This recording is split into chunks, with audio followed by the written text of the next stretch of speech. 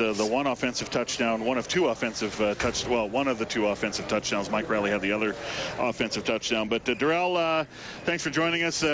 Tough day. It just seemed like your team just could not get out of the starting blocks very well. Definitely not. It took us a while to get started, and that's something that coming into this next game that we have to work on, coming out with a lot of energy and just, attacking.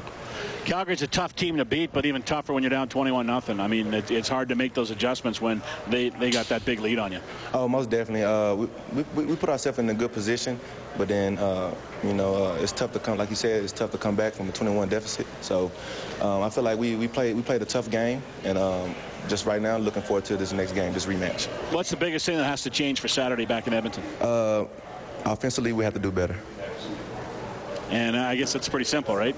You just got to move the ball better. Oh, most definitely. Yeah. All right, Darrell, thanks for your time. I appreciate it. Thank you so much. Have a good one.